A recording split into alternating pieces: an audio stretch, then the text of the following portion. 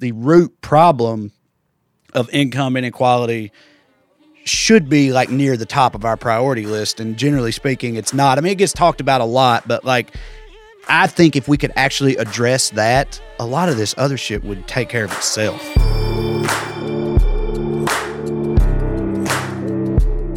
What's up, damn givers? Welcome to Let's Give a Damn, a podcast about people who give a damn, by people who give a damn, and for people who give a damn. I'm so glad you're here. I just made a quick list in my head, and there are 1,647,923 other things you could be doing right now, but you chose to be here learning, growing, and having some fun alongside my guests and me, so thank you so much for listening in. This week on the show, I chat with Trey Crowder, a.k.a. the Liberal Redneck. Trey hails from Salina, Tennessee, population 1,500. Warning right here at the onset, there is more cursing than usual in this interview. I sort of like to curse, but Trey really likes to curse. So if you don't like cursing or can't handle a ton of cursing, this might be a good one to skip. Or maybe just don't listen to it in the car with your kids on the way to soccer practice. Anyway, just wanted to give you a heads up because I love you. Trey has been doing comedy for quite some time, but his career skyrocketed a couple of years ago after he posted some videos that went viral. Especially this video that he made about North Carolina's HB 2 bill. You might remember it. Here's a little snippet of it. What do you think is going to happen? You do know that transgender people have existed forever, right? What bathrooms you think they've been using? And how many times you ever hear about what you're worried about happening? Hardly not, never. Because even people that are child molesters are not going to prey on a kid in broad daylight, in public, especially not with their mouth-breathing troglodyte daddy 12 feet outside the door just dying to punch something different. It don't make no sense. And what about little boys? The vast majority of people that prey on little boys are adult males. This law don't affect them one way or the other. So unless you're also suggesting that we have separate bathrooms for Catholic priests, I think you need to cut the shit. When I saw that video back in 2016, I really appreciated his creative blend of comedy and talking about important issues. Important societal and political issues have always been addressed in comedy, and Trey, in my opinion, is doing a great job at that. In this conversation, Trey and I talk about how there are more liberals in the South than you might imagine, what it looks like to work for the U.S. Department of Energy right before doing comedy full-time, what liberals get right and what they get wrong, and so much more. It was an absolute pleasure to meet and hang with Trey for a bit. I hope you'll follow him on the socials and maybe even show up for one of his live shows as a result of listening to our chat today. Also, the most LA thing ever happened while we recorded our conversation. We were at some studio in Burbank, and when we finished, the guy that runs the studio walked in and mentioned that Weird Al, yes, that Weird Al, was recording a podcast in the next studio over. I just thought that was funny. I thought it was a very LA thing to happen, and I thought it was something that I should mention to you today. Another quick reminder that this conversation contains much more cursing than usual. Without further ado, here's my conversation with the Liberal Redneck himself, Trey Crowder.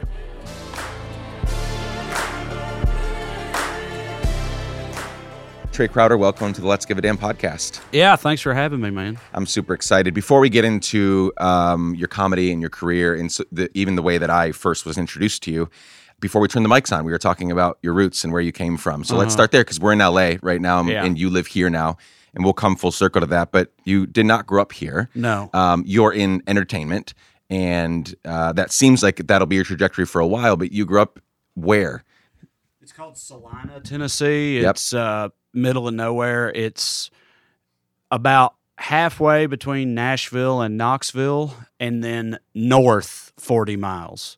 So if you take I-40 towards Knoxville from Nashville, about halfway there, get off the interstate and go straight north toward Kentucky, and you'll hit Salina, Tennessee, where I grew up. And there's nothing out there. There's nothing out there. It's extremely rural. It's fun. I've my whole life, and I still will sometimes. I'll meet people from like small towns and stuff. I've gotten into so many like my hometown is smaller than yours, like pissing contests. And what it normally hinges on for me is I find a lot of times people that make that argument with me, they're from a town where it's tiny, but very nearby in the same county they're at is a bigger town that has Walmarts and all this stuff, and or that's whatever. where they go do all their stuff. But Salina's the biggest town in Clay County. Like, we had no bigger town. The bigger town was 50 miles away. I mean, there's no traffic lights in the whole county. There's no McDonald's or Walmarts or any. I mean, it's rural, middle of nowhere, nothing. I graduated high school with like 67 people, and that was far and away the biggest class that school system had ever had. Normally, it's like 40s, something like that every year. The World Wide Web says that Salina has fewer than 1,500 people. Is that still Definitely the case? Yeah, I'd say it's less than that, honestly. But I mean, yeah, easily that's true. I grew up in Guatemala. We're at 2.7 million people, so a few more than Salina.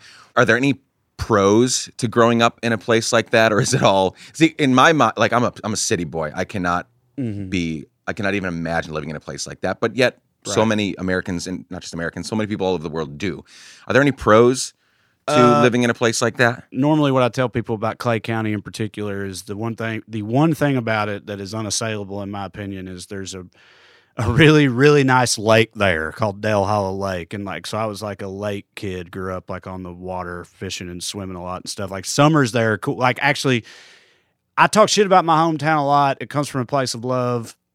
I wouldn't go back there that much, but like, even living out here now, I still, every summer I go back to Dale Hollow Lake. I'm going Memorial Day weekend this year, and all my buddies I grew up with, we all go out on the lake together and all that. So like, the outdoorsy part of it, if you're like an outdoorsman at all, which I'm not outside of lake type stuff, all that is great. Also, living in LA, going back home, I'm reminded of things like the air and like the stars in the sky. Like that shit will blow my mind now going back home and like how beautiful the night sky is. Out here in LA, it's the irony of LA. It's supposed to be the city of stars, but there's not a goddamn star in the sky at night. It's weird, but that type of stuff is nice, but I didn't appreciate none of that shit growing up there. I just wanted to fucking leave growing up there. So let's talk about you wanting to leave, because a couple things that I noted just doing a little research on you on the webs was that you first family member to go to college, but definitely to get an MBA, right? Yeah, so you left and sort of did something that no one else had done. To college? I probably had a couple family members that I was the first one to finish. I was the first one to graduate college. So graduate and then get an MBA. Yeah, and then you went to work for the government for a while. The U.S. Department of Energy. Yeah, that wasn't planned. That was just how did that happen? I graduated business school in 2009, which was a great time to be graduating business school. Things were looking up. Yeah, and I went on so many interviews for like what were basically scam jobs, you know what I mean? Like MLM type stuff, or just like bullshit sales jobs that they didn't advertise as that. And then you get there and show up and you realize and it was so fucking discouraging. I've been on a couple of those. And I worked in the bar I worked at when I was in college. I worked at for 6 months with an MBA before I just happened to land a job with the U.S. Department of Energy at the Oak Ridge site office in East Tennessee. Also a coincidence. Wasn't that far away from me, but it could have been the one in Ames, Iowa or whatever, and I still would have went when I got the job. It just happened to be not that far away from me. But yeah, I didn't plan that. I just sort of fell into that. And then I got to Knoxville, and that's where I started doing stand-up at. Did you leave your government job for stand-up, or was there another reason? Was there something else? No, I left it to go full-time. To go full-time. In comedy. I worked that job and like moonlighted as a comedian for like 6 years, and then because those videos going viral and stuff, I was able to go full time into this, and that's why I left that job. Do you think it would have, if the videos had not gone viral, how were you feeling about your career at the time? Honestly, not that bad for where I was at, because like I'd gotten. And it's like there's two schools of thought in comedy, but so like when I was first starting and I was emceeing at Side Splitters Comedy Club in Knoxville or at or Comedy Catch in Chattanooga or whatever, I would talk to headliners that would come through, and most of the advice that I got from people was like, it takes a long time to get really good at this, and in my opinion, they would say to me, should get good here before you worry about moving. So I was like, I've been doing it like 5, going on 6 years, and was feeling pretty good about it, and was actively looking for jobs in LA. I was submitting writing packets for like TV writing jobs and stuff, but I was also looking for jobs in like the business world, like my day job world, just whatever I could get to where I could afford to live here. I was already in the process of doing that and wasn't having very much luck, but I was trying to move out here already when they went viral and I quit the job. But I was like featuring at clubs, headlining like bar shows and that type of thing. I had a manager already. I had been to this NBC writers workshop that's very competitive. They have every year. I'd gotten into that and done that.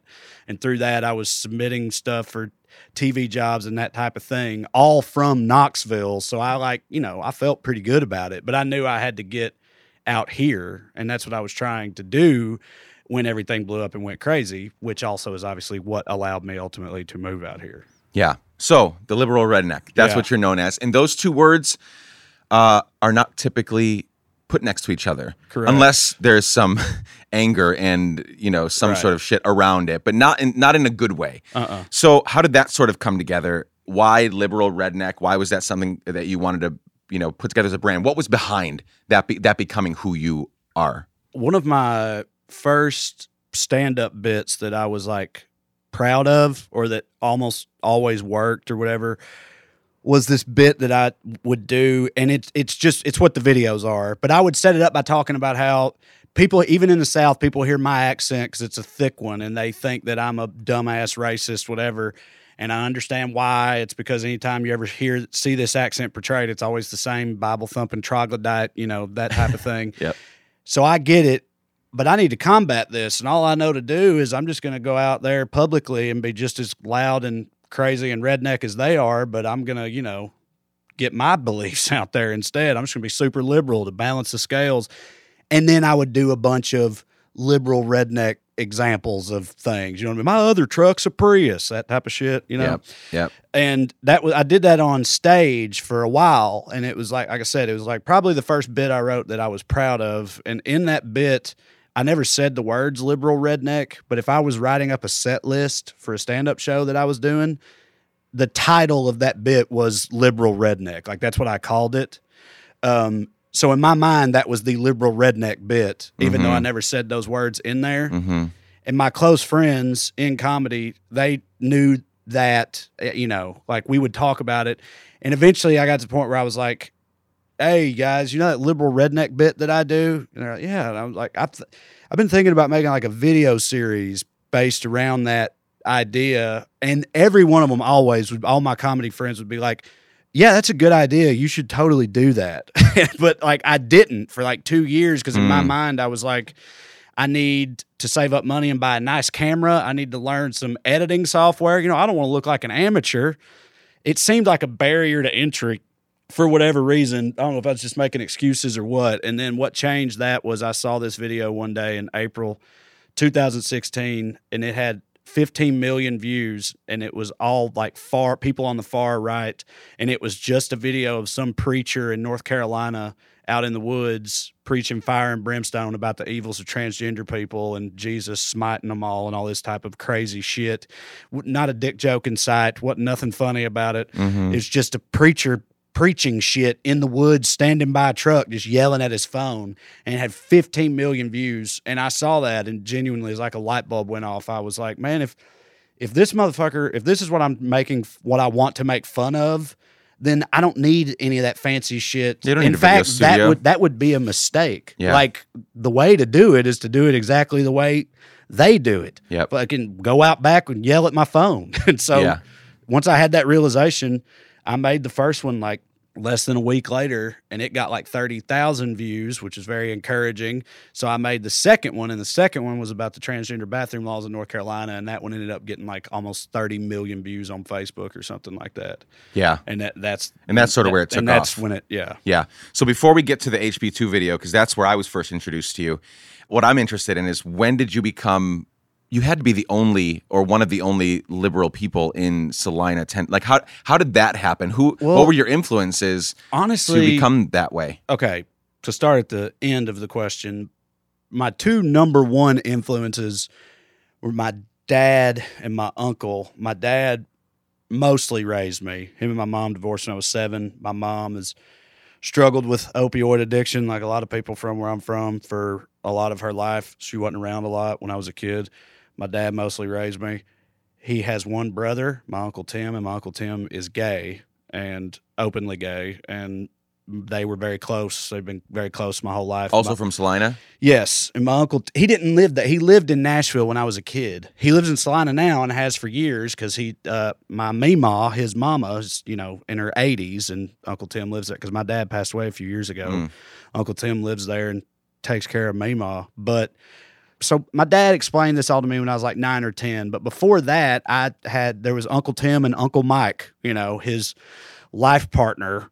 And they were at every Thanksgiving and every Christmas and whatever, as long as I can remember. I mean, like, since I was a baby, they were around. And I never thought anything of it. And when I was like 9 or 10, my dad explained to me, he's like, okay, so because he knew that it was going to start coming up, like in school and shit. And he was like, your Uncle Tim is gay. And then he explained what gay means. And he's like, and some people don't like that, but fuck those people, basically. And I was just like, okay, whatever. It didn't affect me at all because that's how kids are for the most part. They have to be told to hate somebody. Hate and discriminate. And right. And I've loved my uncle so much and still do. So I was just just like, okay, it didn't change anything for me. But I was still going to church some at that time with like aunts and uncles and stuff on my mom's side of the family because my dad didn't fuck with the church at all, I'm assuming, because he has a gay brother. But I was still going to church some because every kid around there did. And after that conversation, I started picking up on shit at church about homosexuals and all this. And I pretty immediately was like, okay, well, I'm done with this then. And I told my dad, and he was like, yeah, that's fine. So I quit going to church when I was probably 10 or 11.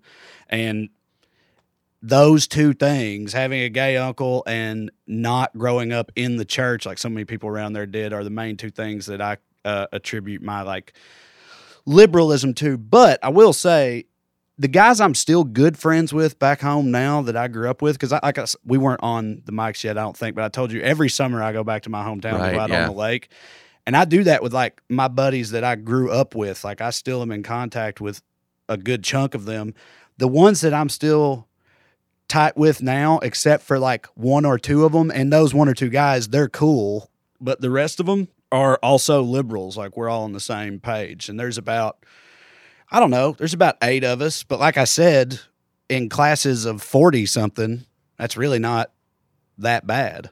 We didn't talk about politics though growing up. Sure. But still, most of my good friends from back home that I'm still good friends with are on the same page as me with a lot of this shit.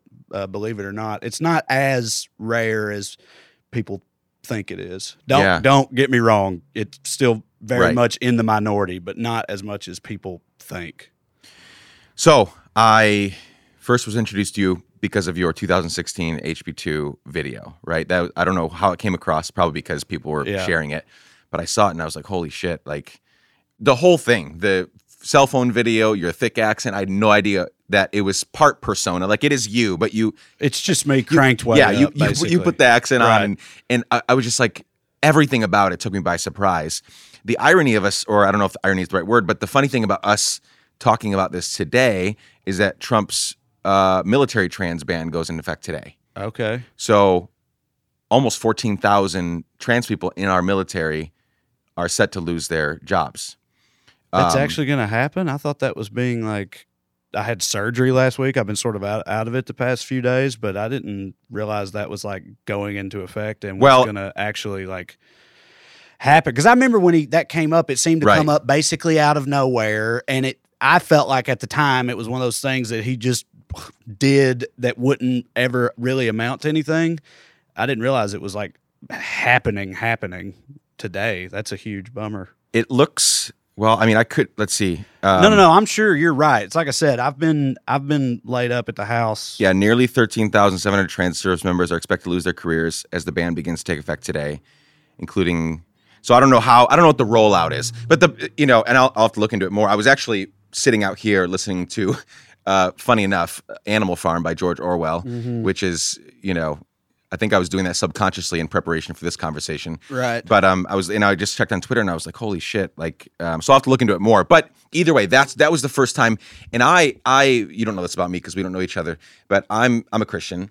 And still am today for some of the same reasons that, like, you know, it was funny the way you referred to yourself as becoming the liberal redneck and like not wanting to, you actually wanted to stay in and like stay a redneck so that you could speak to what was going on more. Yeah. Right.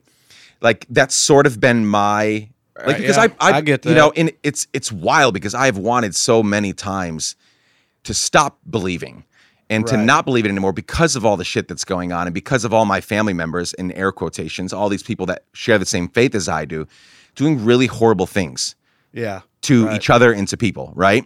Yeah. And when I first watched your video, I was cheering you on, even though it was my people, right? It's hard to own them, right? Because I don't think we actually do share the same faith. You know, they're obviously we're not on the same page. Right. What happened in that moment? What happened after that? So that was, like you said, that was the moment that really, I mean, millions and millions of views. You got into talk shows and all sorts of things. So what sort of progressed after that? Did you sort of see like, this is a way for me to communicate my beliefs and my views on this, that, and the other in a way that it really engages with people? I had been doing stand-up for like 6 years at that point, mostly in the South, but not entirely. I would come out here to L.A. Sometimes I'd go up to New York sometimes, or Detroit or wherever every now and then and do it. But mostly I did it around the South.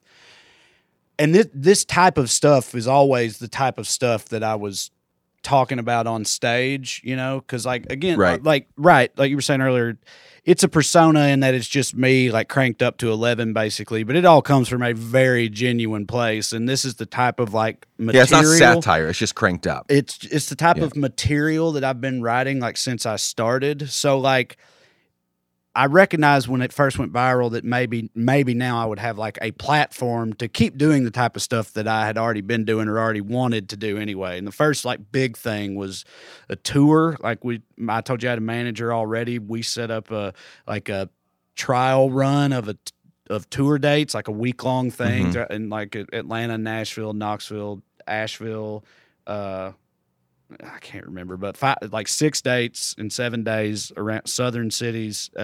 Huntsville was the other one. And I was really sweating it. I was like, you know, there's a big difference between click and share on a Facebook video versus spending money, leaving the house, going to a show. I was like, I don't know.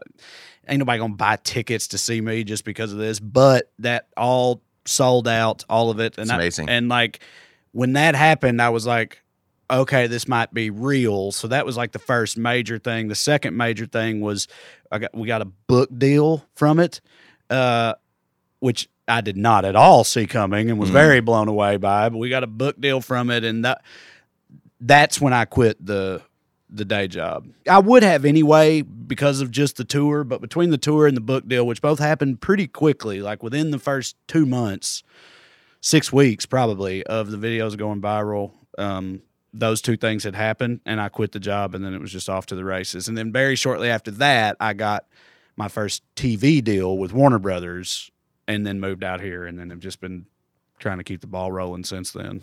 Yeah, what's cool is that if people go check out your YouTube page or Facebook, which they should, is that you've sort of kept, even though your sort of persona has grown, it's not like you've hired like a video crew to follow you around for these rants, right? It's still you in your backyard or against a wall talking about climate change, about the wall, or about rich people making more money while everybody else gets less. And I think that's really cool that you've kind of kept that persona versus like hiring some dude to like make a vlog for you. Well, right? It's like I said earlier, like I had that light bulb moment where I was like, these shouldn't be high tech. That would be a mistake. It should be the opposite. And even though they have like evolved and they got popular and all that shit, to me, that's still like a part of it. Like that, like lo-fi aesthetic or whatever is like part of that video series because it's been there the whole time. But I mean, look, that also is like convenient and makes it easy for me because I can just set up a tripod and just do it, you know. But I genuinely do believe that though, that like that just stripped down like bare bones aesthetic is like part of it for me. So yeah, I'm not gonna change. And it's working because there's lots of videos with millions and millions of views. You've said multiple times that you are not down with Jesus. Yeah. Because for reasons you've already talked about. You know, the church was not kind to your uncle. I will say, and that was like the spark once I left and I got older, I started like, asking a lot of questions and thinking of it like more critically or whatever, I guess. And from an outsider's perspective, I'd already left and just none of it was checking out for me. Like that's the thing that pushed me away. But then I got older, and as I really thought over a lot of it, none of it made sense to me. So I was never like pulled back at all, honestly. Got it. So that was my next question, was like, so are you still feel that way? Yeah, and very much. But look, sometimes, well, like I've been embraced at various times wholeheartedly by like atheist communities or whatever, which is fine. Like I appreciate them supporting me or whatever, but I'm not at all hardcore in that regard. I'll make totally blasphemous jokes if I think they're funny, but I'm not passionately anti-God or anything. The way I mostly describe it to people is because I grew up pretty much a-religious, like, except for when I was a little kid, which I don't really remember. Sure. Grew up pretty much a-religiously. I don't really care that much. Like, I don't want to abolish God or religion or whatever, like a lot of atheists do. Like, I don't really care what people believe as long as they don't, try to impact my life with it or force it on me or whatever. I don't believe in it, but I'm not like, I ain't going to go to the mat with a Christian over it or anything like that, because I'm just not that invested in it personally. Yeah. Yeah. No, that makes sense. So obviously it's right in your persona name, the liberal redneck. So you're liberal, and you've stated that many, many times. In sort of today's environment, what do liberals get wrong that you would like to see? Like, it's a shit show right now, right? Yeah. Like there doesn't seem to be too many people trying to have conversations and with the other side, right?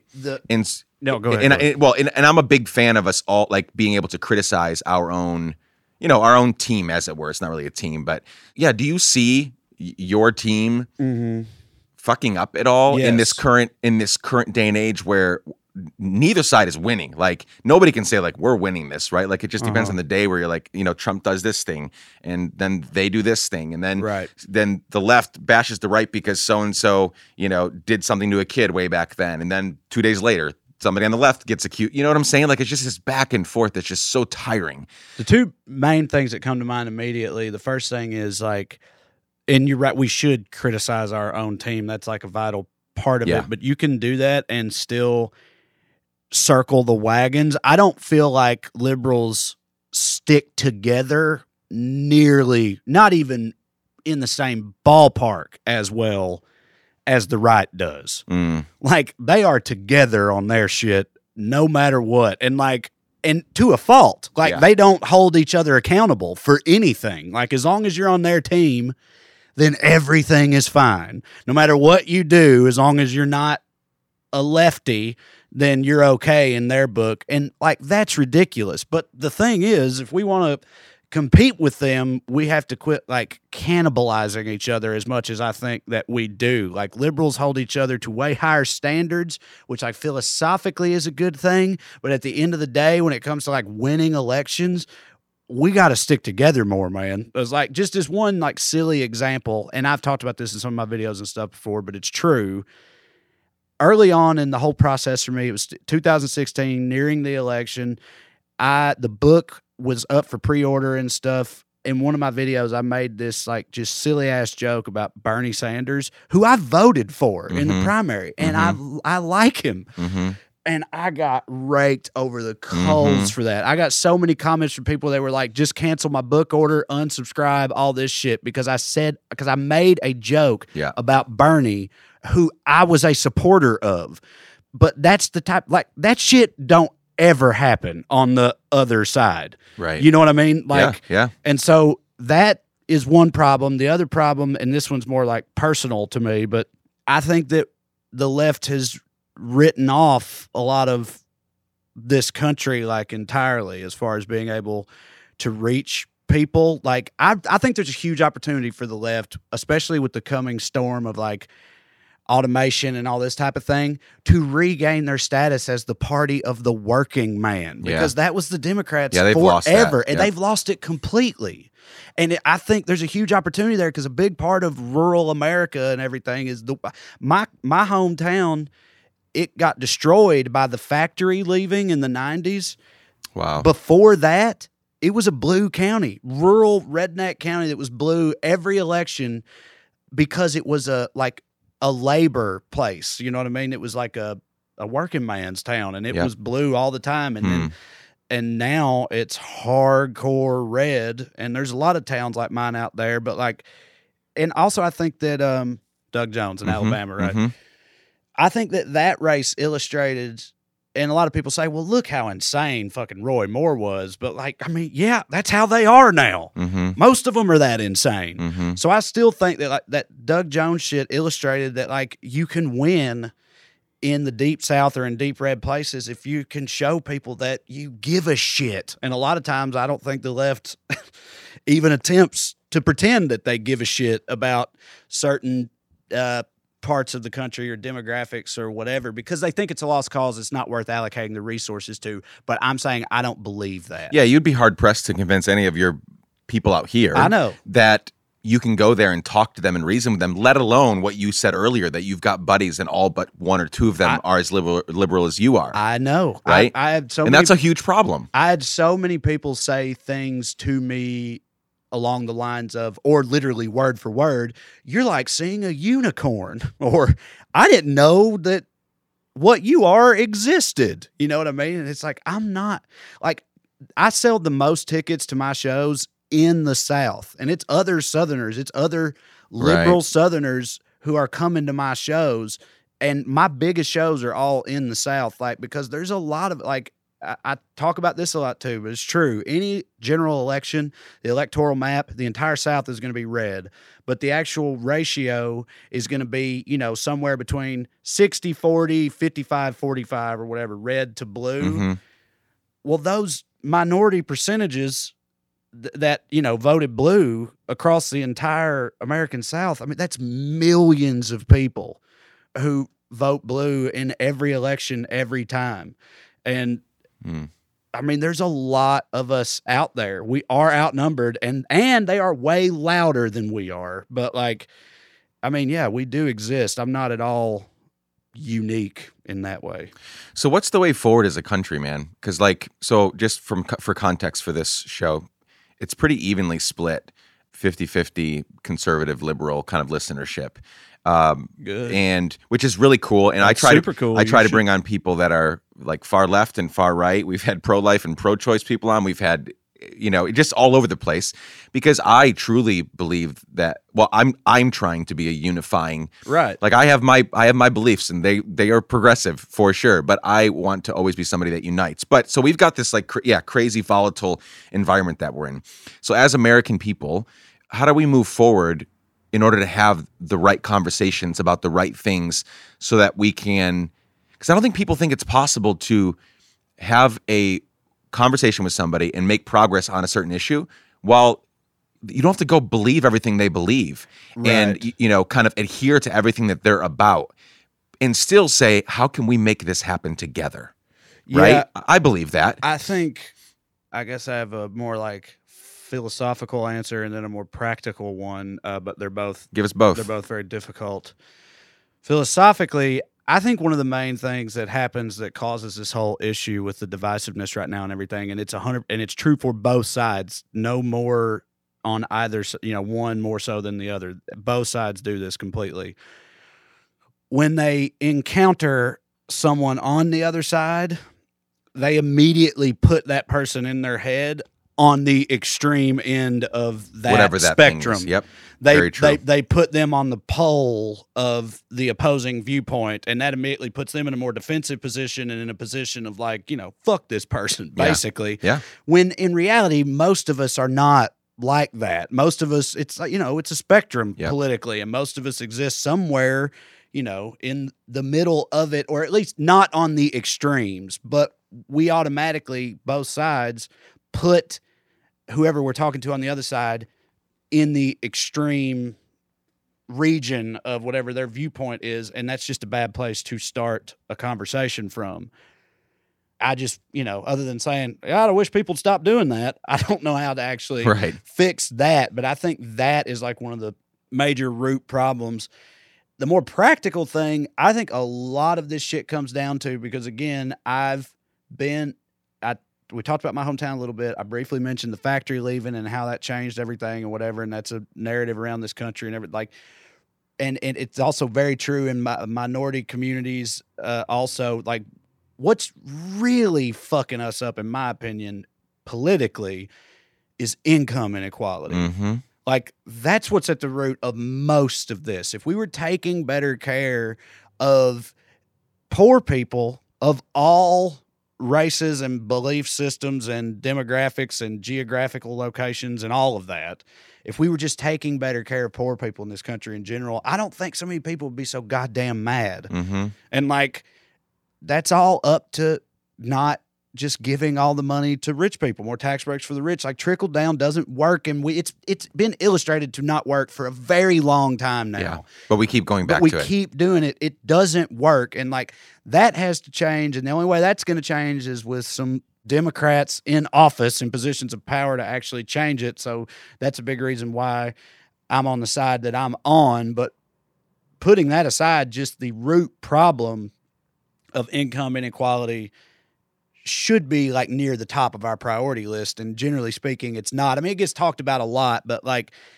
I think if we could actually address that, a lot of this other shit would take care of itself, in my opinion. Yeah, I mean, money drives everything, right? Right. It can control how I feel on, in a certain day's time. Of course. And so, yeah, so many Democrats, I think, focus on, I'm not saying they're bad issues, but they're so focused on, things like, LGBTQ or these things. Right. Like, if you're LGBTQ and poor, Right. that is going to influence how you Yeah. vote or the way you look at something. If you're Mexican and poor, if you're black and poor, you know what I'm saying? Like, it's going to, money changes everything. Like, how in how we feel like we're being perceived by our town, city, community, state, country, right? Is going to change, which is why I think 2016 was such an upset.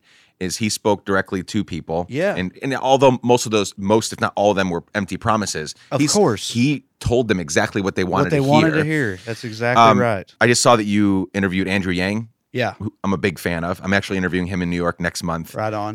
For this podcast. Yeah. So guy. We got along very well. yeah. So I mean, is some of were you already thinking about income inequality before that? How do you think about the UBI, and like, is that an answer? Is that could that help, or what do you I grew think? up dirt fucking poor. So I mean, I've thought about income inequality and stuff one way or another for pretty much my entire life. But as far as like surface level, thinking of it as an issue, it's two things. I interviewed Andrew as part of this documentary that I'm contributing to right now. Okay. That is it's a documentary about universal basic income. Okay.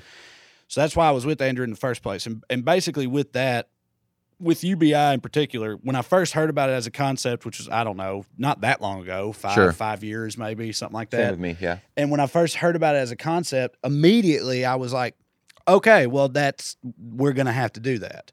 Because I was like, in my mind, initially it was we're going to reach a point where we don't have any choice because of like automation and jobs going away and not ever coming back and that type of thing, like just the general progression that I saw happening with all that.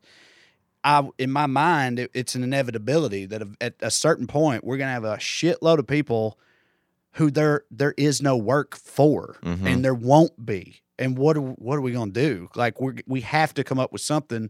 So I was immediately on board because I saw it as like almost not even an option, like on a long enough timeline. Having said that, after I've learned more about it and researched it more, I've only become more in favor of UBI as a concept. Like, I genuinely think there's a lot of things about it that really do make sense, but I've been on board since the beginning. And the other thing as far as income inequality is there's this guy, you know who Nick Hanauer is? He's he's got a good first name, but no, I don't. Silicon Valley billionaire based in Seattle, but his whole thing is nowadays his whole thing is fighting income inequality, and the rationale he uses, he goes and speaks to other like his billionaire buddies and stuff. The rationale he tries to use with them is they're gonna fucking kill us. Like his like slogan is the pitchforks are coming. You know, he tries to tell other rich people, he's like, look, we push this shit too far, and eventually they're gonna come for us, Yeah. you know, which like I agree with. Yeah. And that's Nick's whole thing. And I met him through he financed a series of videos I did with Attention Media about income inequality and stuff. But I met him that way, and just through talking to him about it, and Andrew and UBI and all that, it's just really risen to the forefront for me as far as like I already said earlier. I think it's like the one thing we could do that would change a lot of shit for the better.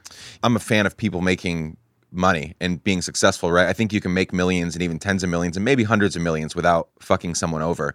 But I fundamentally believe that if you are worth $1 billion, like people have gotten really hurt in the process, which is never okay, right? Right. So what is this with this Nick guy? I don't need to hear his whole like thesis or the premise of his position, but like what's he doing about it? So he's talking to his buddies and saying they're going to come after us, but like what's his... He's trying to convince his billionaire friends to, you know, not be in league with the Koch brothers and not be pro trickle down economics, and because I mean, you know, fucking billionaires. I mean, they're really the ones who make the damn laws in this country. He's trying to convince them to make different ones, to tax the rich more, you know.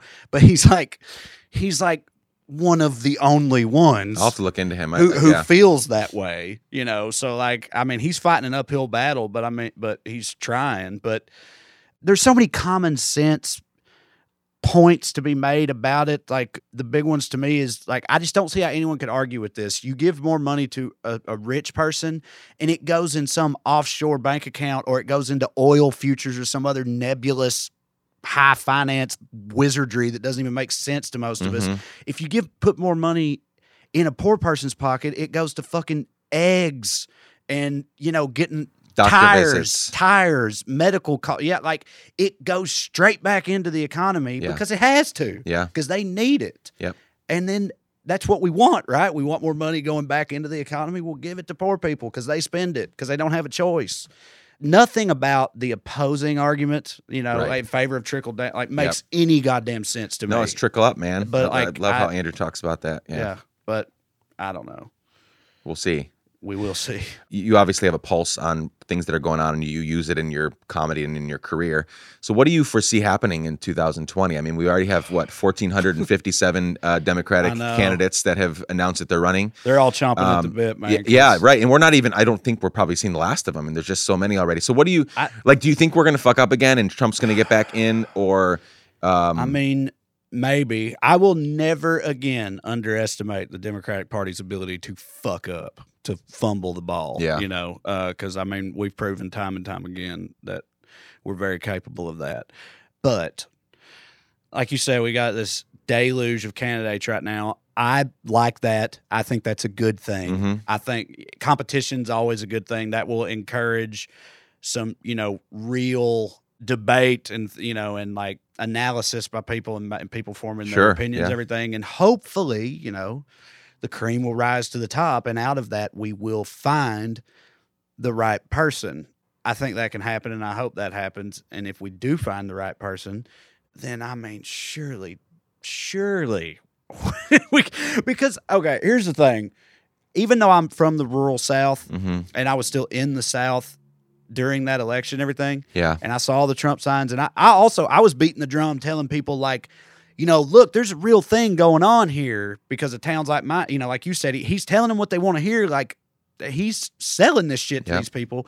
I was saying all that. I still, at the end of the day, was like, but he ain't going to fucking win, though. You know, like, this is scary. We need to pay attention to this, but he ain't going to win. That's pretty much where I was at. I mean, I was shocked and blindsided and devastated. Did you find out that night, or did you wait till the morning? I was supposed to go on ABC News's coverage for just like a brief thing, because I had just done Nightline, and one of their like producers on there they had been talking to me like, hey, we're going to Skype you in like after Hillary wins. Exactly. Yeah. We're going to Skype a bunch of people, just a circle jerking victory party or whatever. And it kept getting pushed further and further back, and the tenor of the emails kept, you know what I mean? It's like, yeah, well, you know, and it got to be like 1 a.m. and whatnot. And then it finally got called, and they were just like, yeah, we're all just saying fuck it, you know, or what, basically. But so I was up and watching and then live the whole time. And so because of that, I hesitate to just be like, oh, yeah, we got this shit, But I do think a huge part of what happened, that whole narrative of Trump reaching working class people and all that there's truth to that and everything. But at the end of the day, to me, what really happened was Democrats didn't get out the vote the way that they had done before because there was a lot of reasons. Hillary wasn't. But they thought it was in the bag. They had in the bag. That is the main reason, in my opinion. A shitload of liberals, and I knew a lot of them personally, thought there was no way he would ever win, so they could keep a clean conscience and sit at home and not vote for Hillary, who they didn't really like, and it would be fine because it wouldn't matter. And then they got punched in the fucking mouth in November of that year. And now that has happened, I really, really don't believe that most of them will make that same mistake again. Meaning that, like, even if Bernie's back in it, all his people will be back in full force. If he doesn't get the nomination, which, like, gun to my head right now, I don't think he will. And if he doesn't, this time, I think they'll go and vote for whoever it is that does get it because of what happened last time. And to me, as long as that is true, then yes, we are going to win, in my opinion. But like I said, never underestimate our ability to fuck I hope we up. can just approach it with a lot more just humility and like the gravity of this, because there was such a lightheartedness around it. Like laughing at him, just like 100%. I mean, in I'll be honest, like I took part in some of that because I did too. I just did not believe. I mean, I've spent I grew up overseas, so I wasn't here during my childhood for most of it. Came back, spent 5 years traveling the world, and finally came back around 25. Got married and was here now like I live here. Even now, 10 years later, then 7 years after coming back here full time, I just could not believe that was actually a thing that could happen. So, yeah. Well, dude, look, to be clear though, like, and I tell people this a lot, like, I grew up in a tiny little deep South town. Sure. Yeah. And I didn't believe that was a thing that could happen. Yeah. Like these people, like in my hometown now, with Trump signs everywhere and all, like, they were not like that. Like plenty of racists around. They didn't like gays because of the church or whatever. But politically speaking, they were mostly apolitical. Like growing up, there's a kid, what I remember, like as far as politics goes with like, these rural Americans that I grew up around, it was mostly like, fuck them, they're all full of shit. You know what I mean? Like as far as politicians go. Right. Pretty much. They weren't passionate about any of the political sphere, generally speaking. And now fucking everybody's rabid, Yeah. And I mean, it's wild to me too. And I grew up in the thick of it.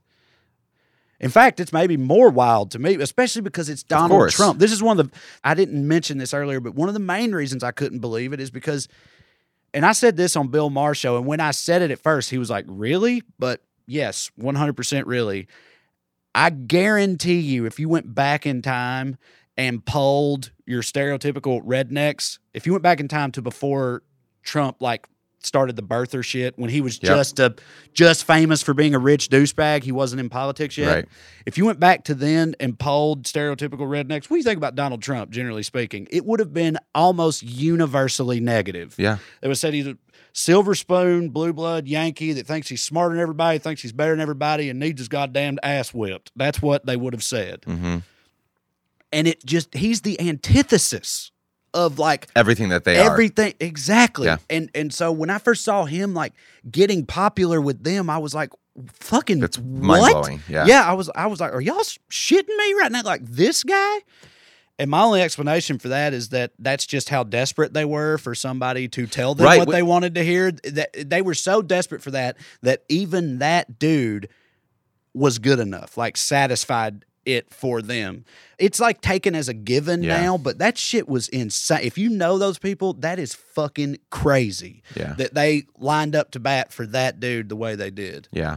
Even with any support that he got earlier in the race, I think the Democrats should have paid more attention to that and said, oh, he's communicating. Like the fact that anyone was following him, in my opinion, the fact that anyone was, I mean, like it came out that the way that he talked about women, he admitted he went into dressing rooms of the girls at pageants, underage girls, and saw them naked. And like he said this out loud. Yeah. And Christians and people were still supporting. So Oh, we I have a go ahead. I want to ask you a question. Yeah, in a sure, minute, sure. But go ahead.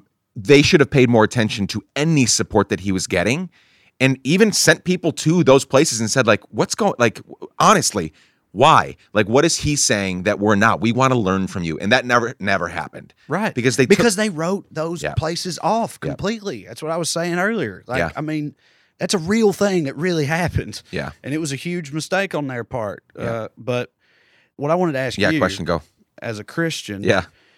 one of the other most insanely mind-blowing parts of the whole process to me was how the Christian right embraced him, because that was like one thing that I would say for Donald Trump. I'd be like, this guy's one of the most full of shit people on planet Earth, and even he doesn't act like he's a good Christian. You know what I mean? Like, that wasn't even a drum he was beating during the campaign. Like, even that duplicitous motherfucker wouldn't really even attempt to present himself as godly.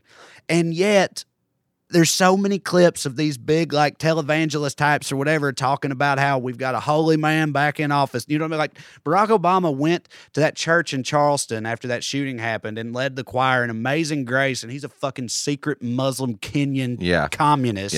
Yep. Donald Trump, faithful to one wife, raising two kids, no scandals. Exactly. Yep. Donald Trump is the opposite of that in every way, and now Obama leaves, Trump comes in. Thank God we've got a holy man back in office again. Please explain that to me. Like, what?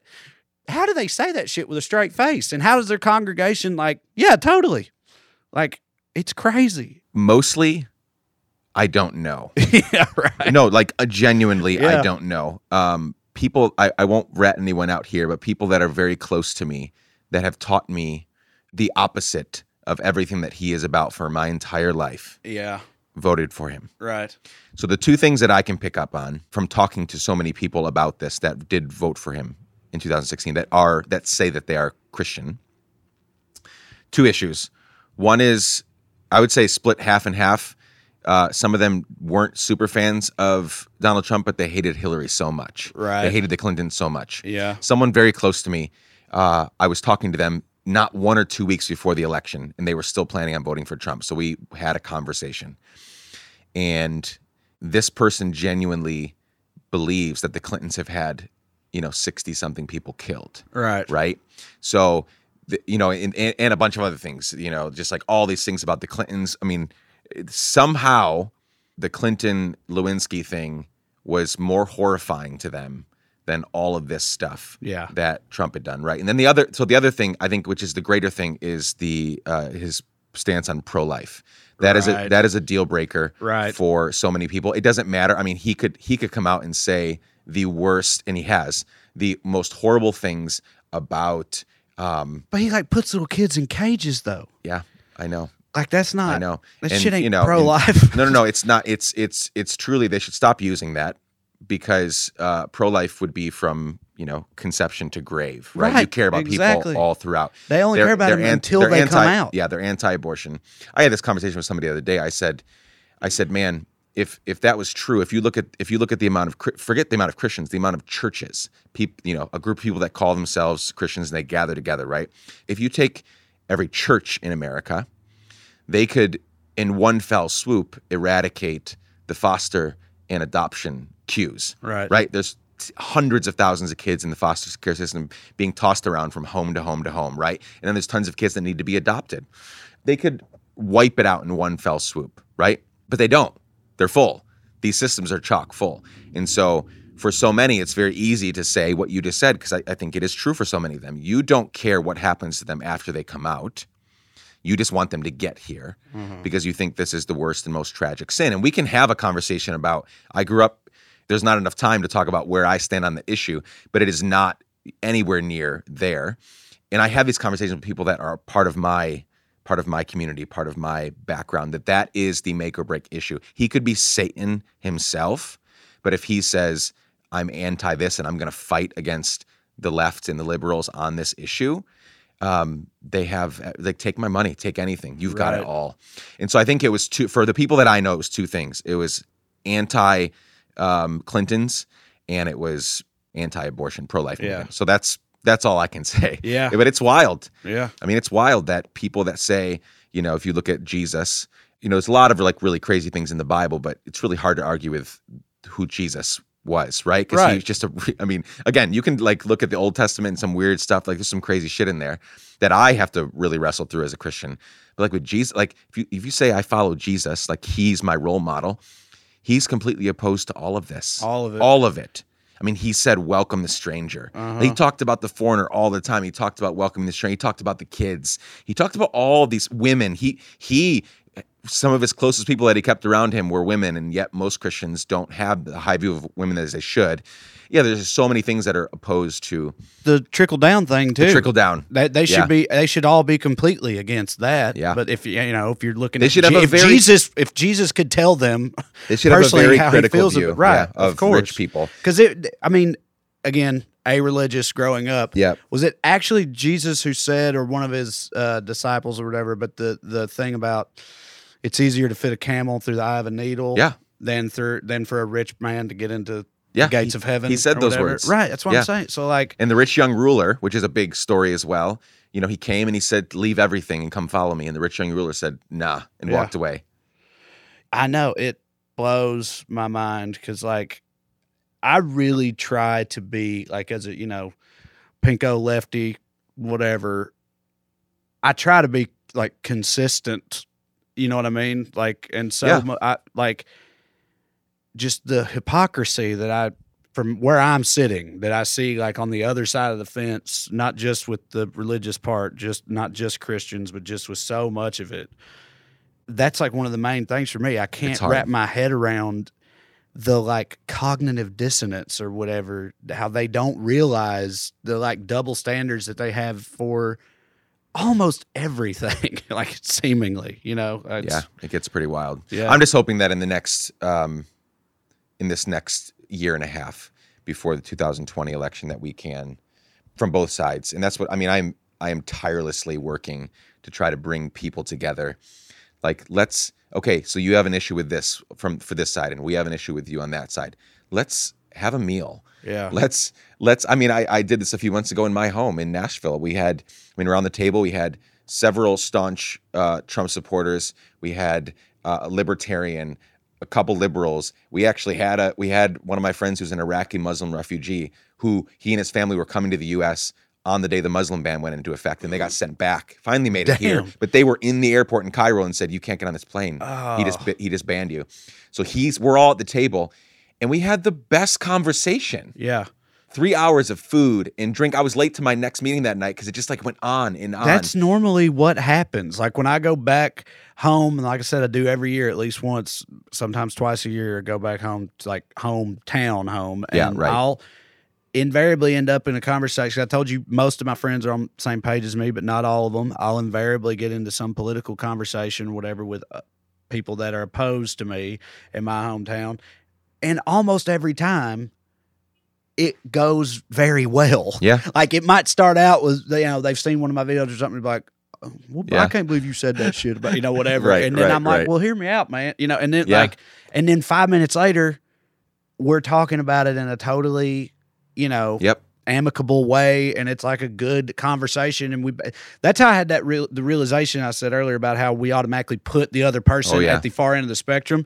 You start actually talking to them, you realize like, okay, you're not that far out there. And you now know that I'm not that far out there either. You know what I mean? Yep. Like, and I think that's true just for the political situation in this country in general. It's like, it seems like we're more divided now than we ever have been, but on a person to person level, that is mostly not true. Like most of us are just trying to do our thing. You know and I mean? think like, social media is really fucking us up too. Like Absolutely. 90% of political conversations on social media escalate to the nth degree. Right. 90% of conversations about the same exact topic in person go super well. Not that you're like, oh, you convinced me, but we can talk about it. Right. And we can clink a beer mug, on it, and we can spoonful food into our mouths while we're talking about it.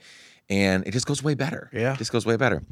Okay, I have one big last question, but before I get there, for anybody that's meeting you for the first time on this podcast, what do you want them to go look up, see, follow? I know you're on tour right now. Yeah. So all my like videos and social media presence, or Twitter, YouTube, Facebook, whatever, it's all like just my name. So Trey Crowder. TRAE Crowder. And you'll find all of that way. If you want to come to a show, which would be great, I tour with 2 other liberal Southern comedians, and the tour is called the Well Read, R-E-D, Well Read Comedy Tour. So it's wellreadcomedy.com for tickets and merch and all that type of stuff. You also have a podcast called the Well Read Podcast? The Well Read Podcast also, yes. Wonderful. Okay, so you're not, last question, you don't, describe yourself as a humanitarian or a philanthropist or whatever. You're a comedian. But you obviously give a damn, which is why I've been trying to get you on for a while, because you could be making jokes about so many things, but if people go on your page, like, it's very clear that you give a shit about the future of our country and planet and us as people, right? So years from now, you're going to die. We're all going to die. In this hypothetical scenario, I've been asked to give your eulogy. So you're gone, and all of your loved ones are packed into this humongo room to honor and mourn your life. What do you hope that I would say about your life and legacy on that day? God damn. That I tried to be empathetic always, and, treat and deal with my fellow man the way that I would like to be dealt with. And that, and I don't know how well this will have gone by that time, if it is years down the road, hopefully. Hopefully. But that I helped to change the perspective on where I'm from, the South in general, which is that is important to me, and that's sort of been kind of, I guess, my mission since before I started comedy even, was just to let other people know that the South is not a monolith and that we're not all the worst, basically. Yeah. You know what I mean? And that there's good people there and good things about it. And I feel like I've done some of that, and that is sort of like the core thing that's behind most of what I do, honestly. All my political beliefs are what they are, and they are authentic. I don't like that this is my stance, but it's my genuine opinion. I don't really think comedy moves the needle very much with politics. I know that's like a thing that gets brought up a lot. I'm not a believer in that, but I do think it allows people to think about things that might be difficult subjects, and they can laugh about them or whatever. But I don't think comedy like changes minds when it comes to like gay rights or any like major political issues.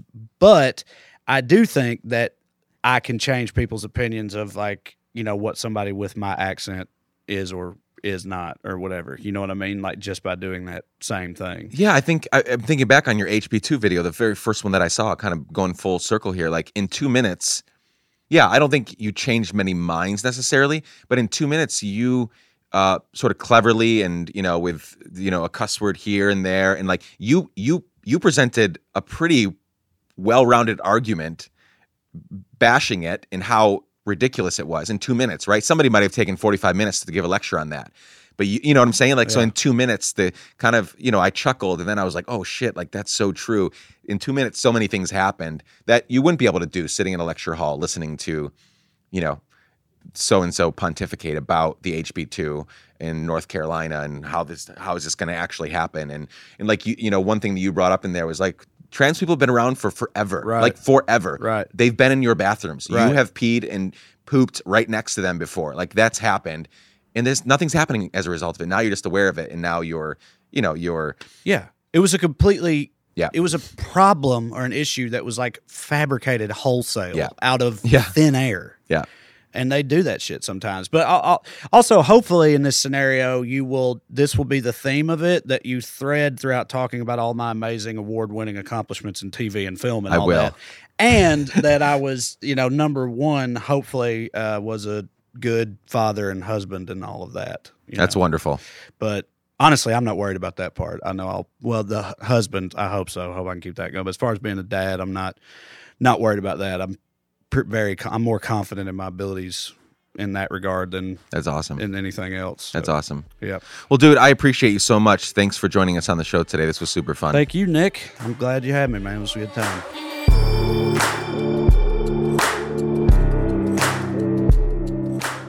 Dear friends, thank you so much for listening in. I hope you are encouraged and challenged today after listening to our chat and by something that Trey said during our chat. And I hope you chuckled a few times also. Please follow Trey on social media at Trey Crowder, that's Trae Crowder, on all social media platforms. Also, check out his website, TreyCrowder.com, and see if his comedy tour is coming to a city near you by visiting wellreadcomedy.com. That's WELLRED